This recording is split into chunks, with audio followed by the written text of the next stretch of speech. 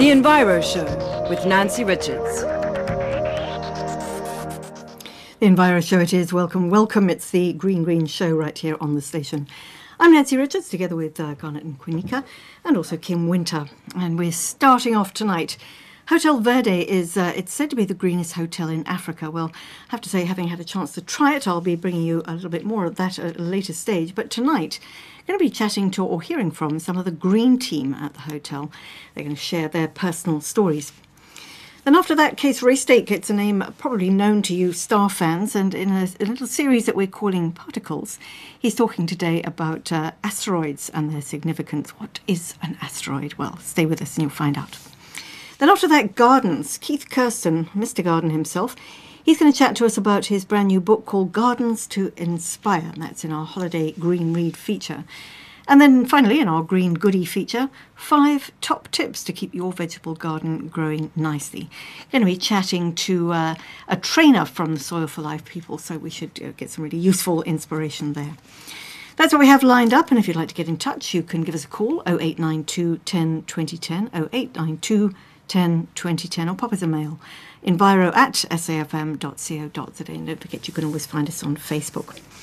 Well, just briefly, before we move on, this week's hot topics. Well, in terms of environmental catastrophes, I think the freezing conditions in the US have been caused by what's been called a polar vortex, which is a rush of dense frigid air that's seen temperatures, as you've probably seen on television, in all 50 states plummet to way below freezing, caused over 20 deaths so far. Good news is that apparently it's starting to ease up, that polar vortex. But our own local catastrophe, I would have to say, aside perhaps from the recent flooding in Lanesburg, are the heavy downpours that caused a spillage of contaminated water into the Oliphants River in the Kruger Park. That came in via the Salati tributary. It seems that hundreds of fish have already died, but apparently still too soon to see if bigger animals will be affected. Well, he's on leave at present. That's the CEO of the Kruger Park, Dr. David Mabunda, but we do hope to have a chat to him at a later stage here on the show to find out how external crises such as this are actually affecting the country's most popular game reserve. But don't forget, if there's any topic you would feel is particularly hot here on the Enviro Show, pop us a mail, enviro@safm.co.za. We'll pick up the phone right now, 0892 10 2010. The Enviro Show. Well, I had the opportunity to stay at the Hotel Verde just recently. It's just 400 metres from Cape Town International Airport, and one hell of a green experience if ever there were. And as I say, we'll be bringing you a little bit more on that at a later stage. But at the time, what struck me was how the team there had been brought into the whole green consciousness thing, starting right at the top with the general manager, Samantha Annandale. And I wondered just how green she'd been before. Unfortunately, not very green. I think it's become a part of my life. I think you buy into it very quickly. If you understand the concept behind it, I just think there's no other way to go. And I think I'm actually quite painful when it comes to the green aspect at the moment, at home as well as at work. And it's something you come to believe in passionately. So now I'm definitely very green. I've been in hotels since I was 18, and it's been my life. Don't know anything else. But this was definitely different in the fact that you had to stretch your mindset completely. The same old could not apply. What we do in other hotels, we had to rethink. Fortunately for me, I love thinking out of the box. And in fact, if you tell me a file has to be over there because it's been there for the last 10 years, I'll go out of my way to prove you different. So I really enjoyed the challenge with this hotel as far as concepts and service interventions and doing it differently, and then also linking it with the green aspect. I've certainly had to learn a hell of a lot that I did not know. And reinventing things and just doing it slightly differently has certainly been a challenge, but also a most enjoyable one at that. From an operational point of view, I think the challenge is sourcing of suppliers and to get people to think equally as green as what you think. When we look at suppliers, we look at packaging of their products and how open-minded they are to be going the green route. And then I think really for the rest of the operations, there's not much of a challenge. From the staff, it is also a change of their mindset and the continuous training that we have to do. But they're proud of what they're doing, so it very soon just becomes a way of how we work. The technical side of it for some of us is quite daunting, We've got some innovative technology here that we haven't had in hotels before. And also, I think to be able to get all these systems to work together, like our building management system to talk effectively with our point of sale, that software had to be written specifically for us. So it's got hiccups, and we have to learn and we have to adapt with that. And if IT is not your forte, it can be a bit daunting. So that has been a bit of a challenge. From the guest perspective, I don't think there's much challenges for the guests. They love the green aspect. Some people, obviously, as you know, I mean, whether they stay in a green hotel or not doesn't really maybe faze them that much. But I would say about 70% of our guests, from the feedback that we've got, certainly enjoy the green aspect of it. They're very complimentary about what we're doing, and they feel good. They feel like they've done something good.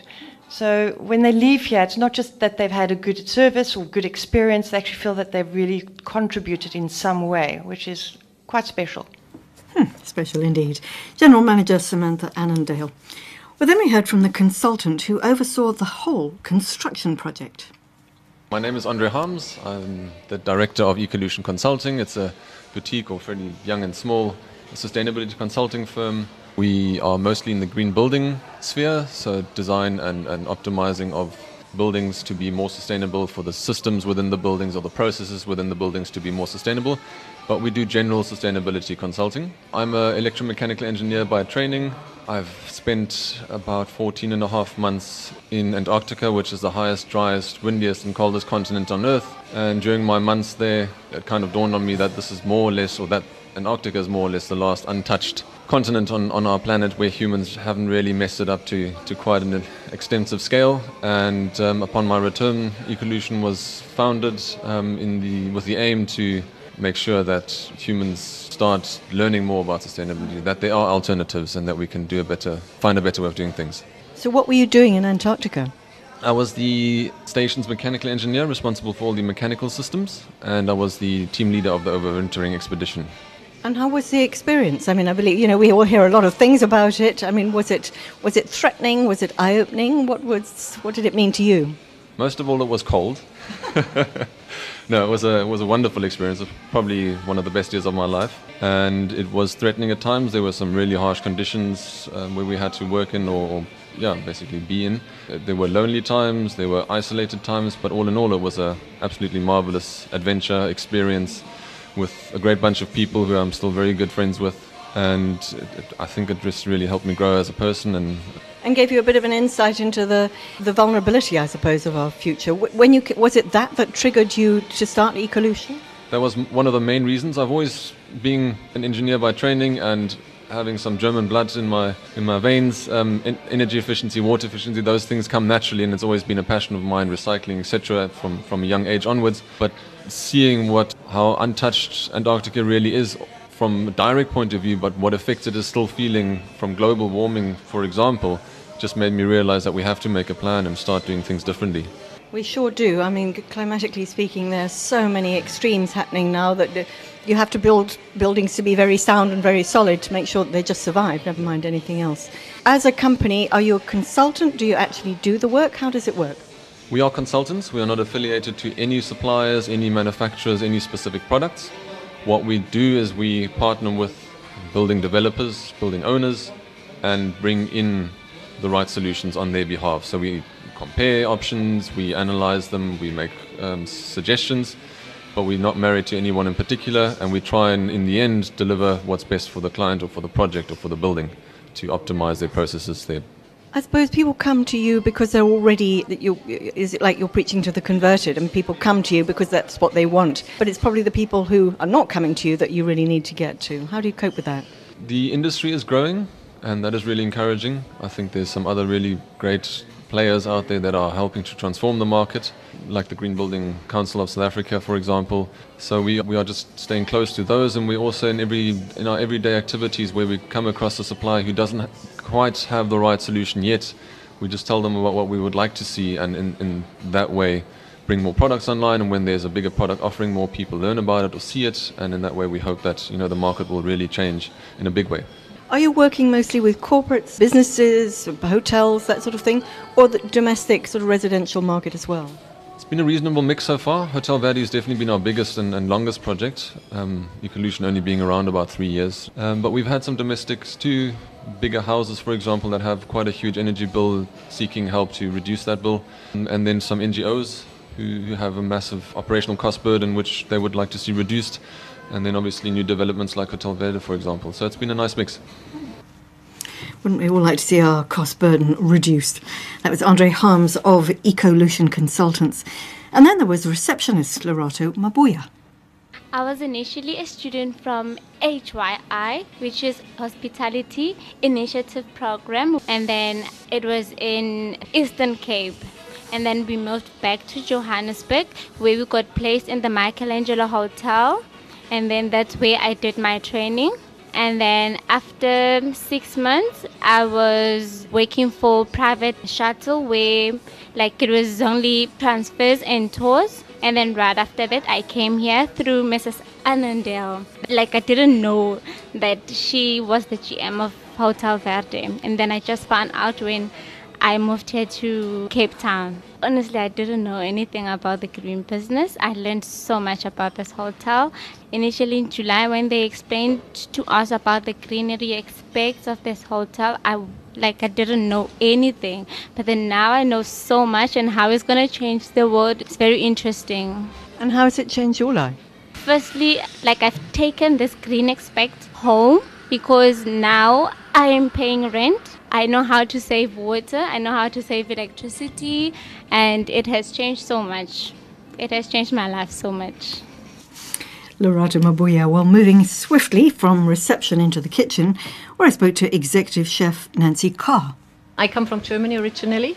I immigrated to Namibia 1982 and moved 2004 to Cape Town, worked until 2009 in Cape Town, and then went to UK, worked in the UK for the season, came back to South Africa, back UK, back South Africa. Then I stayed for 2 years in the UK, decided I had it with the weather, and came back to Cape Town and worked a little bit, helping here and there, helping out. Actually went to Namibia because we've got a family hotel in Namibia as well. And then email came up if I don't look for employment at the Hotel Verde, if I'm not available, because they approached me actually prior and I was not available. Then they reapproached me and then I said, all right, we have a look at that one.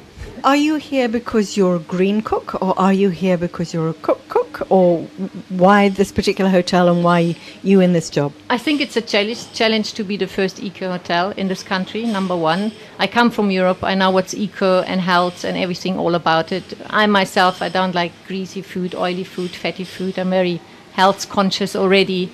And I think it's also nice to educate everyone what it's all about and what actually can be done. That was Nancy Carr. She was the executive chef there at the Hotel Verde. And finally, in charge of the recycling depot, Crosby Nogilana. So where did he begin?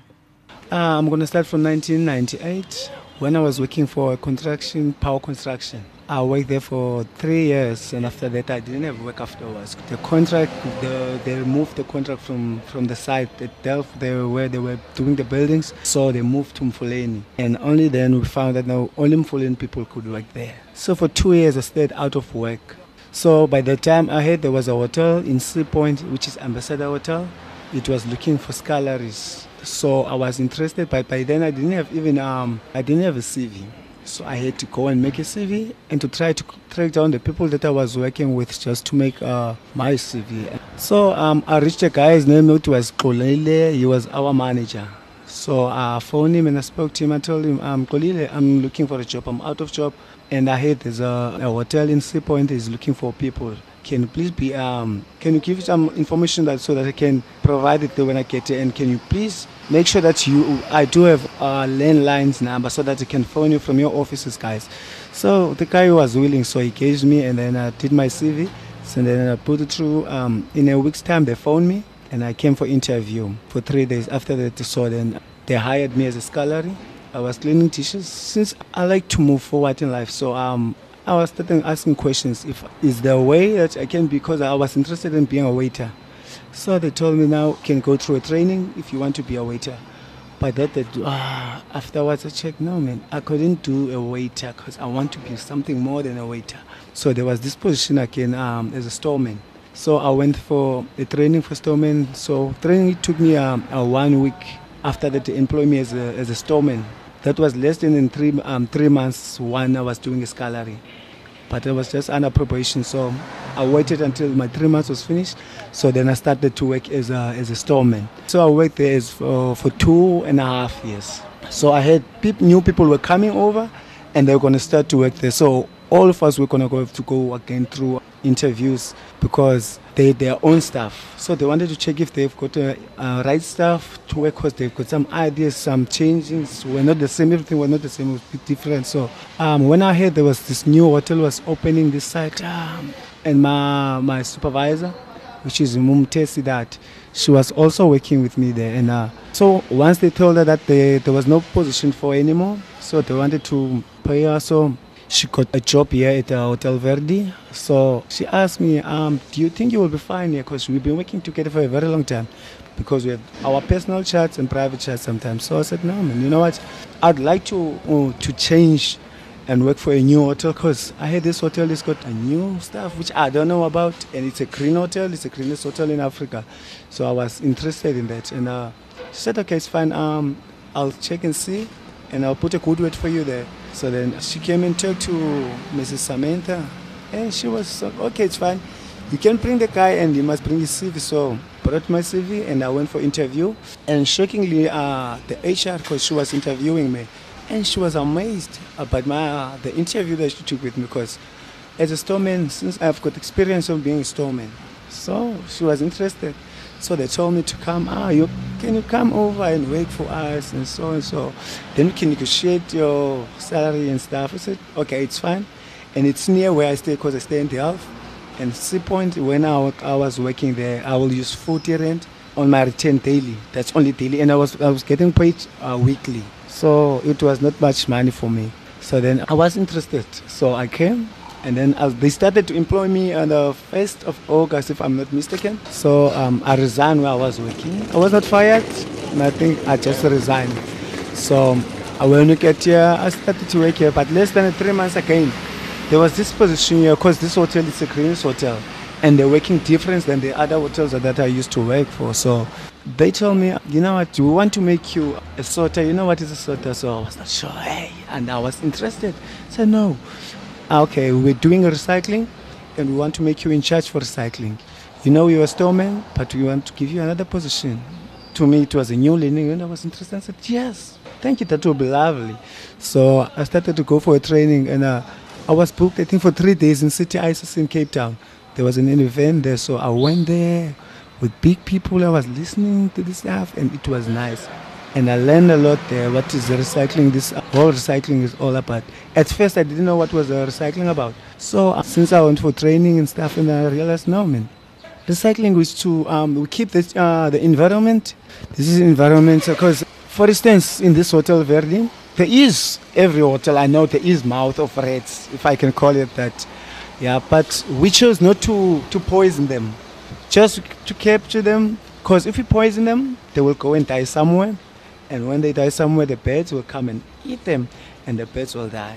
So it's not good for the environment. So I did all those training, and I see, this is a greenest hotel. I realized the greenest hotel is not like other hotel. It has got a different way of doing things, because we're passionate about what we do, and we had to. It's a reality. The honesty, it comes first. And this hotel, it goes with the honesty and the respect. So since ever I started working here, I've been feeling like a changed person, a new person. As for my supervisor, since we've been having a personal talks, I open up to her, and she knows my background, that I'm living with my mom and my one young sister and my one younger brother. And my sister, she's got 2 kids, and I've got 1 kid. And I'm just looking for the second one, because I believe I had the second one, but I had to go first for a blood test, because I'm not 110% sure about it. So at home, I'm a breadwinner. I'm the only one who's working at the moment, because my sister, she just gave birth now. She's out of work at the moment. I think it's because of the lady stuff. So I'm the only one who's working at home. So to me, working here at Hotel Verdi, it's a beautiful experience. It's a new thing, and it's amazing. and I love it. And how nice is that? That was Crosby Noguilana, and he heads up the recycling depot at Hotel Verde. And how is that for a green-minded team? I promise I will be bringing you a whole lot more on the hotel at a later stage, but if you want to check it out for yourself, have a look, check the site. It's www.hotelverde, that's V-E-R-D-E, hotelverde.com, hotelverde.com. The Enviro Show. Well, here on the Enviro Show, kind of moving up to higher things, I could say, because on the line we have well-known astronomer Kees Vreestek, who has volunteered to bring us landlubbers a bit closer to the firmament. And we're calling his series Particles, just because why not? And I think it's a word he's coined himself. We're going to kick off today talking about asteroids, but let's kick off by finding out a little bit about Kees. Hi, Kees. Good evening, Nancy. How are you? Excellent. Lovely to have you with us, and Happy New Year, and may it be star-filled from your point of view. Yeah. Kees, before we get on to asteroids and other things that I don't understand, how did you get involved in astronomy? When I went to university, I started chemical engineering, and very quickly I wanted to ask other questions. So I finished up in physics and astronomy, and in those days, astronomy wasn't a real course at university, so I went to the observatory, where I was taught on a one-to-one basis by the astronomer royal at the Cape at the time, Richard Stoy, which was fantastic. What sort of questions were you asking? Well, it was really, I was sort of into sort of rockets and that sort of stuff, and I realized that, in fact, I wanted to know questions about stars, which rockets wouldn't answer. So the change to physics and maths and astronomy came. Well, maybe we'll get onto this via the asteroids. I keep wanting to say astronauts via asteroids because, I'm thinking, why should we need to know about the stars, aside from the fact that it's really nice to look up there at the sort of, black sky with all these stars in it? How much use is it to us? But let's start with asteroids. It's what, A for asteroids. It's what you've identified. What is an asteroid?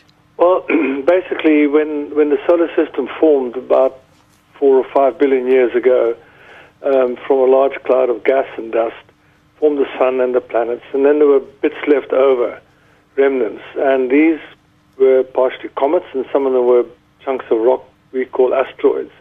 We have a well-known asteroid belt between Mars and Jupiter, and that's where a lot of asteroids, or most of them are. And then beyond the orbit of Pluto, there's a thing called a Kuiper belt, which is sort of a super asteroid belt, which contains comets. The whole thing's enveloped in a massive cloud of comets, chunks of ice. These are remnants of the formation of the solar system. Now, of course, when any of these objects get disturbed, they will fall down, and in this case, downwards towards the sun. So in so doing, sometimes they might come close to the Earth.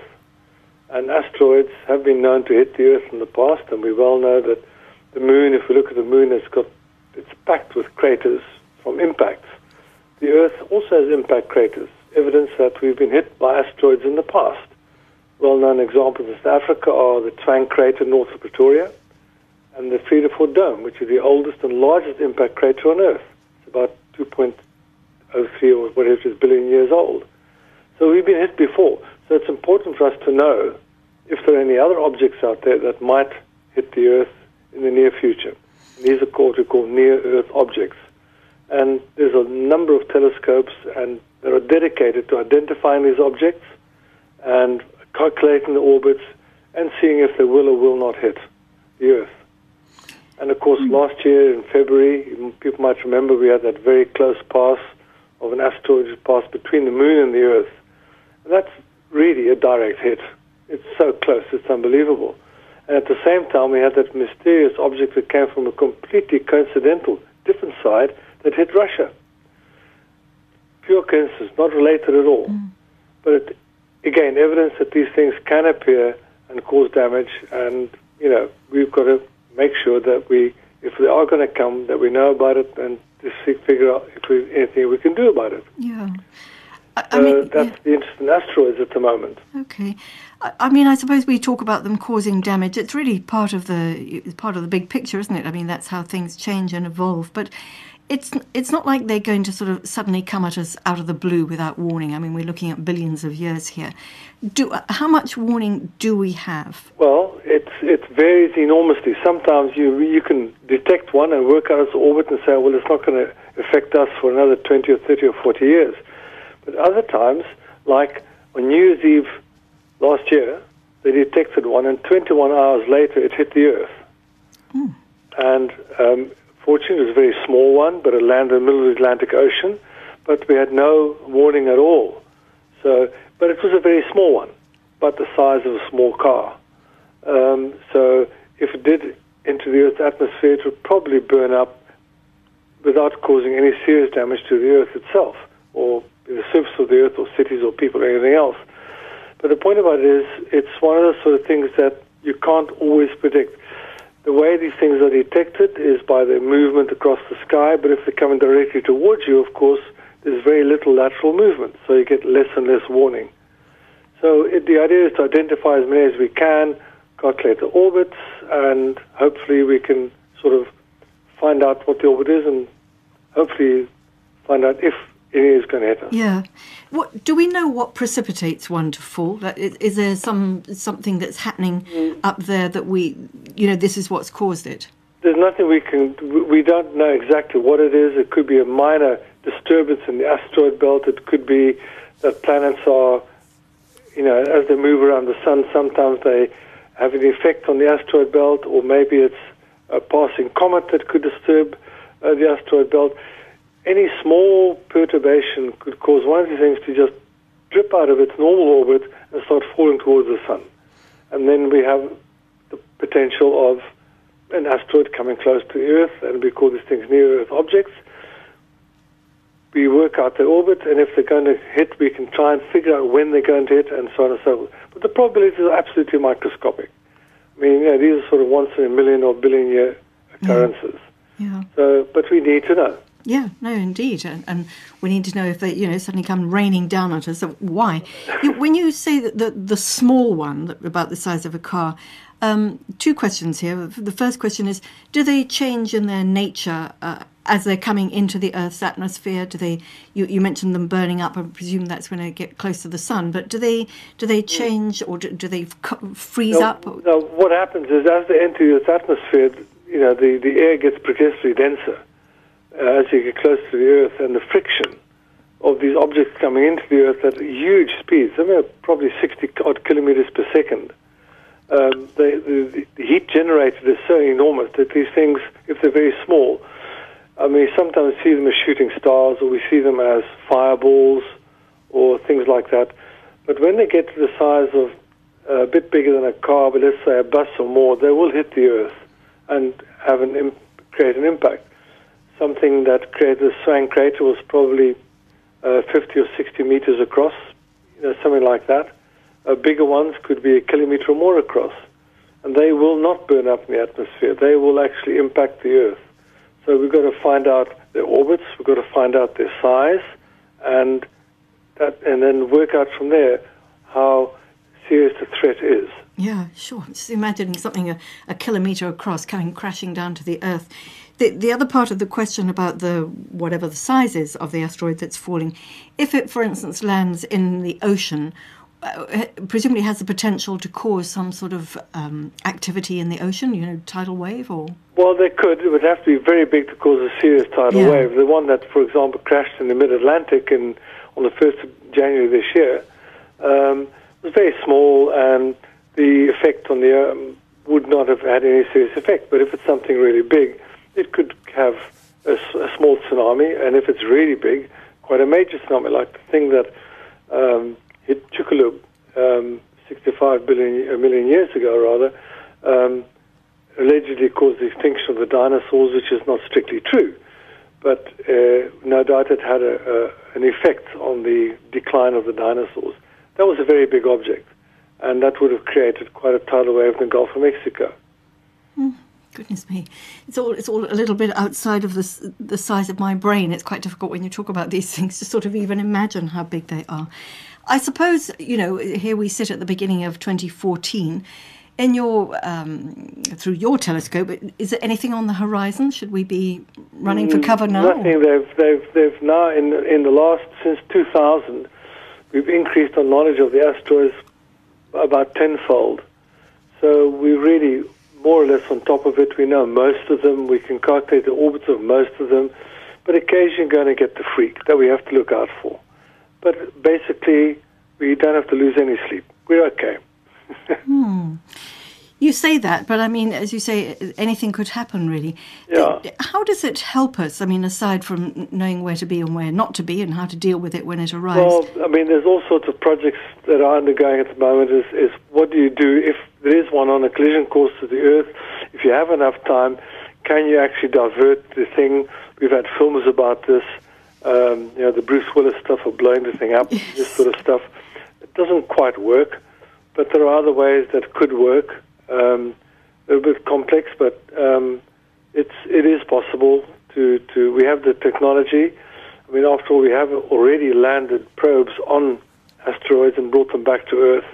So we can do things, not blow them up, but try and alter their orbit very slightly. And it doesn't have to be very much to make them miss. So potentially we have the technology to avoid these things. But we need to know enough data to take the decisions what to do. We sure do. Okay, so just last quickly, I haven't seen it myself, but have you seen the movie Gravity? No, I really want to see it because I'm a great fan. I mean, I believe my son teaches film, and he says I've got to go and see it. Well, maybe next time we chat, you can give us a quick review on that one as well. Yeah, it's apparently very good, and I'm a great fan of 2001, which was a film which came out many, many years ago, but it was really great. Lovely. Case, we will be talking again soon, and enjoy and watch out for falling asteroids. Thanks a lot. Take care. Yep, good night. Cheers.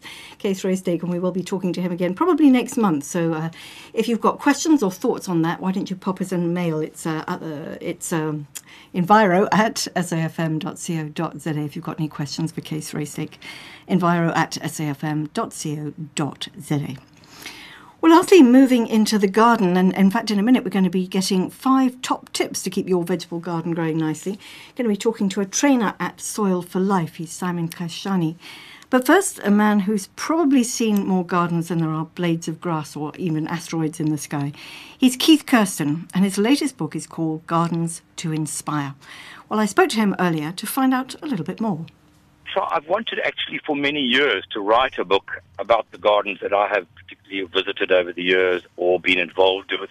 And I think it comes from the traveling and the lecturing from little dorps, and going to the Eastern Cape to a place like Bedford, where you'll see cavers is in the book, and just travels around and growing up in the Durban Botanic Gardens and studying there, working there, cutting my teeth there, being on the board at Kirstenbosch for 7 years during the transition period.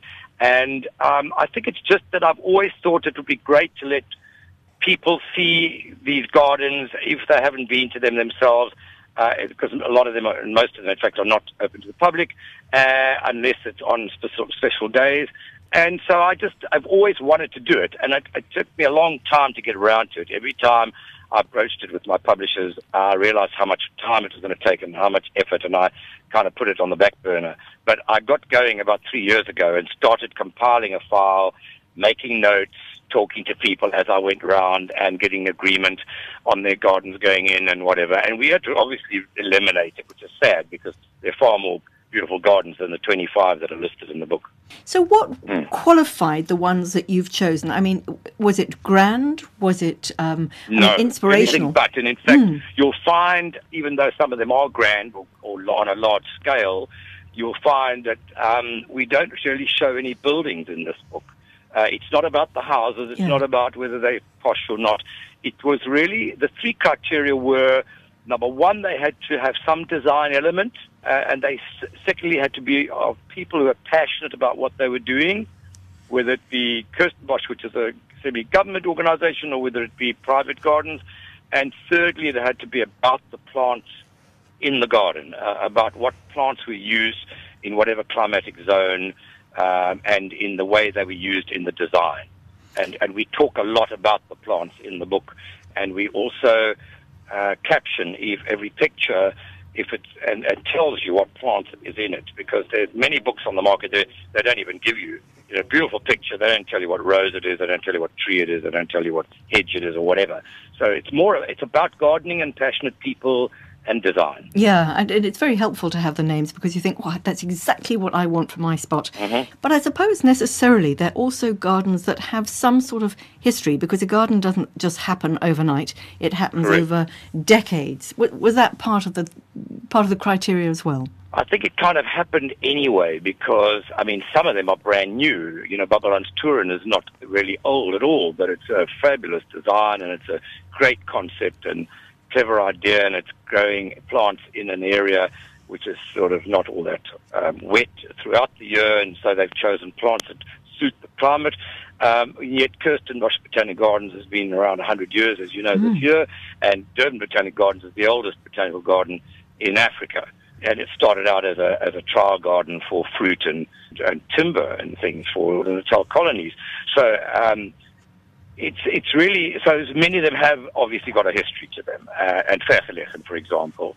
And yes, I know that it seems Cape biased, but it just happens to be that there are some magnificent old gardens here in the Cape that are beautifully tended and maintained and have custodianship of them. So that's why they ended up in the book.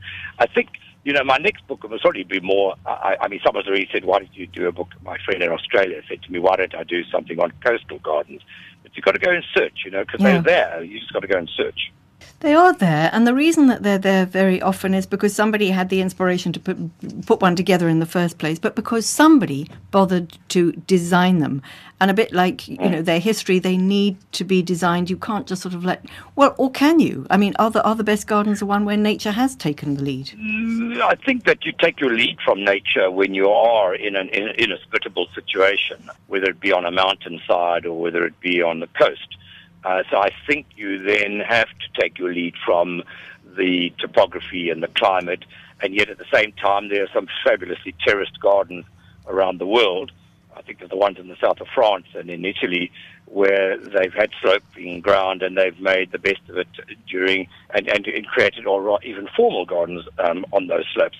So I think it is about design. I mean, there's a fabulous indigenous semi-formal garden at Noordhoek that is absolutely fabulous, that was designed and planted by a person who was mad about indigenous plants. That didn't make the book because it's under new ownership and they're doing a big cleanup. But that would have gone into my book, and it's beautiful. It's indigenous plants, semi-formal. It was designed by that fabulous fabric company from London called, you know, something and something. Osborne and Little. Okay. Is it Osborne and Little? Little. By a chap by the name of Mr. Little. He did it. Osborne and Little. Okay. He designed that from the UK, and he lived here, obviously, when he was here. Now he's sold. But it's a fabulous indigenous garden with a semi-formal colonial, beautiful Palladian sort of house, with these marvelous terraces and capturing water off the mountain that's fed through underground pipes and into a pool. Big swimming pool. Wow. It's a natural swimming pool, no chemicals. So I think it is, as you say, about design.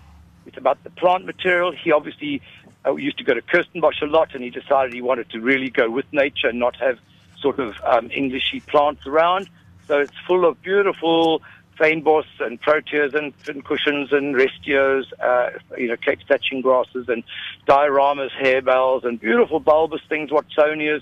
Magnificent, absolutely magnificent. That was going to be my next question, really. You know, to what extent, you've used the word colonial a couple of times, and I'm thinking, is this the way that gardens are necessarily going? Because we have such wonderful indigenous material here. I'm looking at, is it Makaranga? Where you call it indigenous forest meets enchanted garden. Yes.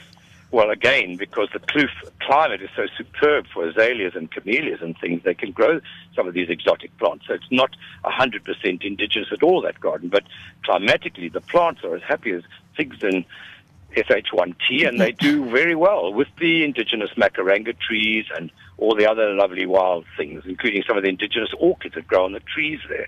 So it's fabulous. I mean, there's a garden at Fishhoek that I know by an elderly couple.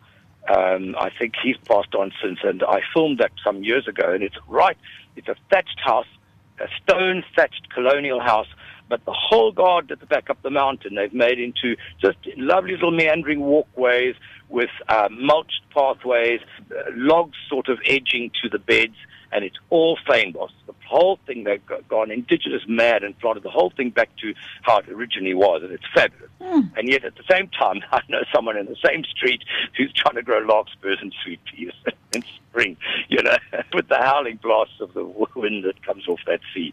So, but I think it is about, when you say colonial, you also automatically think bougainvillea and agapanthus are indigenous, but bougainvillea, roses, and sort of formal plantings of boxwood in a formal garden or colonial garden.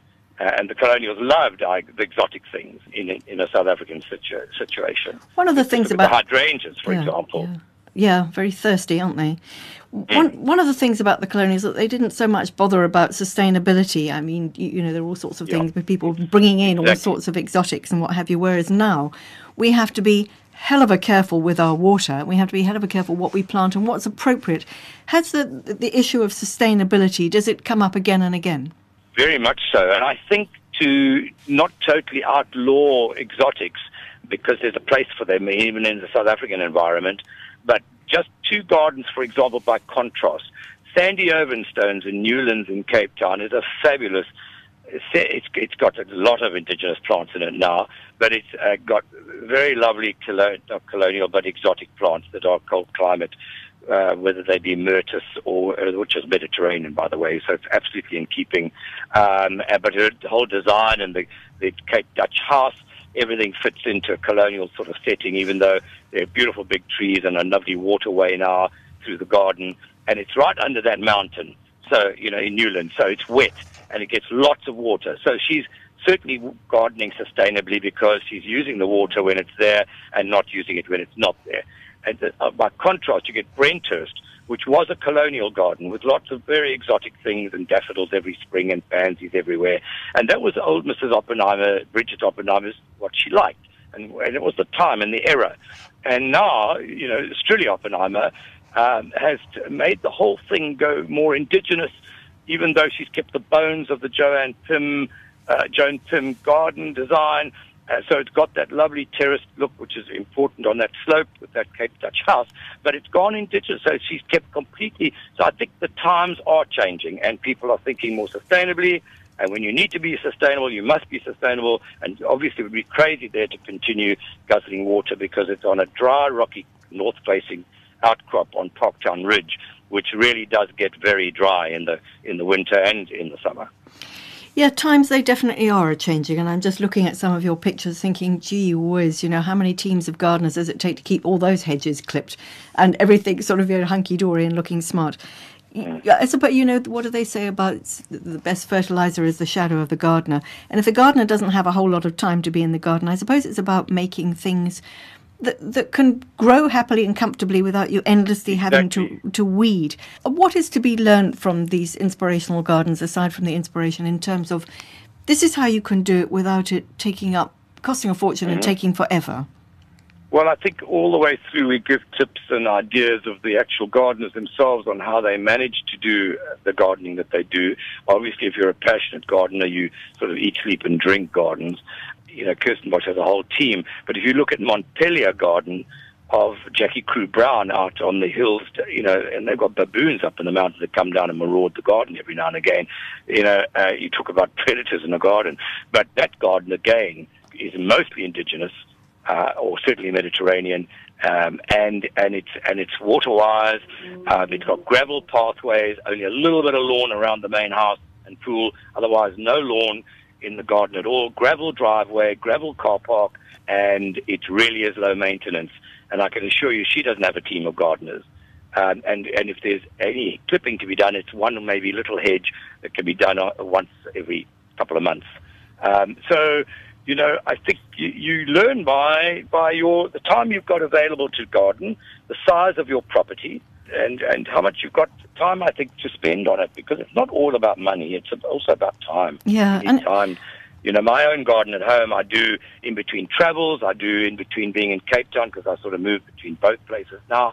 And I think in Johannesburg, where my farm garden is, which is also in the book, by the way, under River Lodge Farm.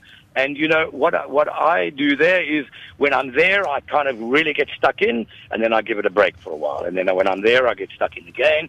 And I on a huge property, I have only 2 gardens. One sort of works the river, alien invasive clearing, planting out new sort of wild grass areas or overseeding, and the other for lawns and cultivating, and we do some quite serious plant trialing as well in a particular area of the garden. So I think it's about, and the average size small garden, most people today do with a part-time garden who comes in 1 day a week in their garden. And I suppose you have to think about what you want your garden to do, whether you want it just to sort of feed your soul or feed your body. Do you think that in terms of how you're going back to times are changing, that more people are beginning to plant vegetable gardens as part of their garden or exclusively their garden? Exactly. And I think that today people really have fun with vegetables and herbs and having a garden that has more meaning to them than in the days where you looked at the front garden as a sort of show garden and the back was a sort of orchard, or, you know, you relegated a few vegetables to a corner that the gardener used to sort of tend. I think people are really into their gardens, as we should be, and as the English and people living in Europe for years, you know, where they didn't have garden help necessarily. And if they do, they've got to be someone who can afford it as well. So I think people are really into their gardens more and more these days. I think there's a worry amongst the more senior nursery people and gardeners that the younger generation are not growing up with gardens, and they're worried that their garden is literally a trough on a barbecue on a high-rise apartment block.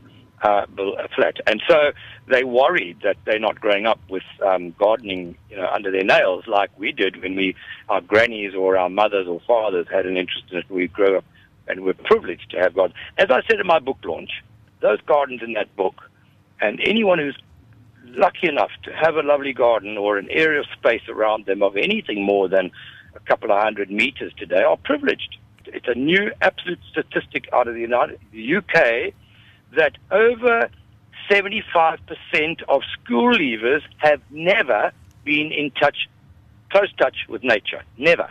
Over 75% of school leavers in the UK have never been walking on lawn. They grow up in apartments, they're in terrace houses, and they go to school and they learn their computers and do computer games. So there's I don't know, you know, it's a privilege to have space. You know, we'll have to go to public parks in future, the majority of the population. They won't have gardens. So sad. Yeah, 75% of school leavers never been into a garden. That's an absolute statistic out of the UK that I read only last month I tell you where I read it, in the Michael House. Friends of mine's kids would go to Michael House, and it was in their newsletter from the headmaster for Christmas, talking basically about the privilege that kids have if they go to a school where they can walk out into the countryside on the weekends or have a day out swimming in dams and climbing mountains and doing things. Just wondering what the local statistic would be, how many of our school leavers have a chance to be... I think we're luckier. We've got such beautiful open spaces that are, especially here in the Cape, well, anywhere in South Africa actually, Joburg or Natal or the Cape, where open spaces are very accessible. No matter where, you could live in an apartment and be straight away in a park, or climbing the mountain, or walking along the beach somewhere. Well, indeed, you know. As you say, a garden is not just an inspiration, it's also a huge privilege. Sure is, on the basis of gardens being a privilege. And don't forget you're listening to the Enviro Show here on SAFM. That was Keith Curson, Mr. Gardening himself. And his latest book, once again, is called Gardens to Inspire. And if you feel inspired, you can get hold of a copy. It's published by Random Streak. Well, lastly, in our Green Goodie feature on the issue of gardens, Simon Kashani is a home gardener trainer. He's a trainer of the trainers on the Soil for Life program. And so he's been in the gardening business for a long time, certainly got soil under his fingernails. And we've got him on the line. Hopefully he's going to give us some really good advice, some 5 of his top tips for vegetable gardening. Hi, Simon. Hello, Nancy. Nice to have you with us, and Happy New Year. Thank you for receiving me, and Happy New Year to you too. Good. Simon, I think you've been in gardening for a long time, particularly in terms of vegetable gardening. You know, we talk about vegetable gardening a lot. It's such a sensible thing to do, but you know there are sort of easy ways with it, and sometimes it's not quite as easy as you think. In your view, what are the 5 most important things, or however many important things are there when it comes to vegetable gardening successfully? Okay. The most important things that I would say are very much important is to have enthusiasm first for the garden, and then one of the most important things is to make time, and then also is to enjoy what you are doing, because when you are involved with the garden, you get to meet a lot of people, and then in that way you get to learn at the same time, because you are not only coming with information, but also you are receiving information from different people from different places. So I would kind of say, like, it's one of those things that gets to be enjoyable when you work in the garden. Yeah. I certainly wasn't expecting that as a top tip, I have to say, but you're quite right, because if you're enthusiastic and it's something you really want to do, you're going to make the time. And if you feel you've just got to get out there, whether you like it or not, and you're a bit sort of bored and tired with it, things are not going to grow nicely. So given that you're enthusiastic and given that you can make the time, what next? What else is important? Sorry, I can't hear properly. What else is important to ensure that your vegetables are going to grow healthily? One of the most important things to make sure that your vegetables grow healthy is you always put research, because you can never say that you are more knowledgeable than other people, but you always research and you always receive information from other people, because you will find that the knowledge that you have can always be improved. Yeah, so in those kinds of things, it's very much important that you learn as you work in the garden, because the garden also teaches you as a person, because that's where you get to understand nature, that nature evolves, and nature is there to teach you as a person a few things, and also you get to bond with nature, because one of those things you get to relate with nature. When you respect nature, then nature will give you more information on what to do, because nature speaks with us, but we just tend to not be vigilant. We just tend to neglect. But if you are attentive and you are vigilant, you open your eyes, you begin to see that nature is giving you back information. If, for instance, something that nature does not like, nature will respond in a certain way. And if something that nature likes, you will see, for instance, from your garden, from your crops, or from your plants, that you will see them that they tend to show in a certain way that now the plants are responding very well, or sometimes they may respond negatively. And we also have to remember that what is good for nature is good for our bodies, and what is bad for nature is bad for us as well, because we are part of nature. Nature and us are one thing. Yeah. Wow, if I didn't know differently, I would say that perhaps you're a Buddhist, or maybe you are. a very sort of wise philosophical approach to gardening. But I just have to ask you one thing, and it's all in the title of your program, Soil for Life. Okay. It's often said that it's all in the soil. How do you make sure that your soil is really good and healthy? Okay, that's a very good question. Yeah, because in South Africa, you will find that there are places where soil is not pretty well, especially, for instance, in the Western Cape, in Cape Town. Yeah, you'll find that the soil is very much a sandy soil. It's a sandy soil. So what do we do in Soil for Life? We build the soil. How do we build the soil? We are an NGO that believes in organic methods, and we want to build the soil in a healthy way, not by using fertilizers and chemicals. So what we do, we use, for instance, the veggies, the old stuff that rots, not the old stuff that does not rot, but the things that rot. And what we normally do, we dug that stuff underneath the ground so that it can become part of so that it can break down underneath the ground and build the soil, so that the soil can have all that it lacked before. So that when you plant on top of your trench bed, your trench bed can be able to produce food that is nutritious on a soil that has been built properly using using vegetables that will break down and build that soil. Yeah. I absolutely love the way you think. Simon, it's been a real pleasure. Thank you so much. I'm going to give out the website if anybody would like to know a little bit more about Soil for Life and your philosophy. It's soilforlife.co.za. And your 5 tips are enthusiasm, make time, enjoy what you're doing, research and listen to others, respect and listen to nature, and build your soil naturally. What wonderful gardening tips. Simon Kashani, thank you so much. Take care. Thank you very much. Thanks Nancy. a lot. It's a pleasure. Well, how lovely is that? I hope Stephen Kirker was listening carefully to all of that. Yes, I was. How's your pumpkin coming on? Oh, yes, you also forgot. Funny you should ask. I need to learn to respect it more. I was fascinated by that. I just had to plant out some bulbs before Christmas, and I'm not much of a gardener, and we should be much more garden-wise, keeping an eye on them. But I always say we shouldn't be using the domestic water supply to feed our plants. That's just not sustainable, is it? More great environmental tips next week, Thursday, between 9 p.m. and 10 p.m.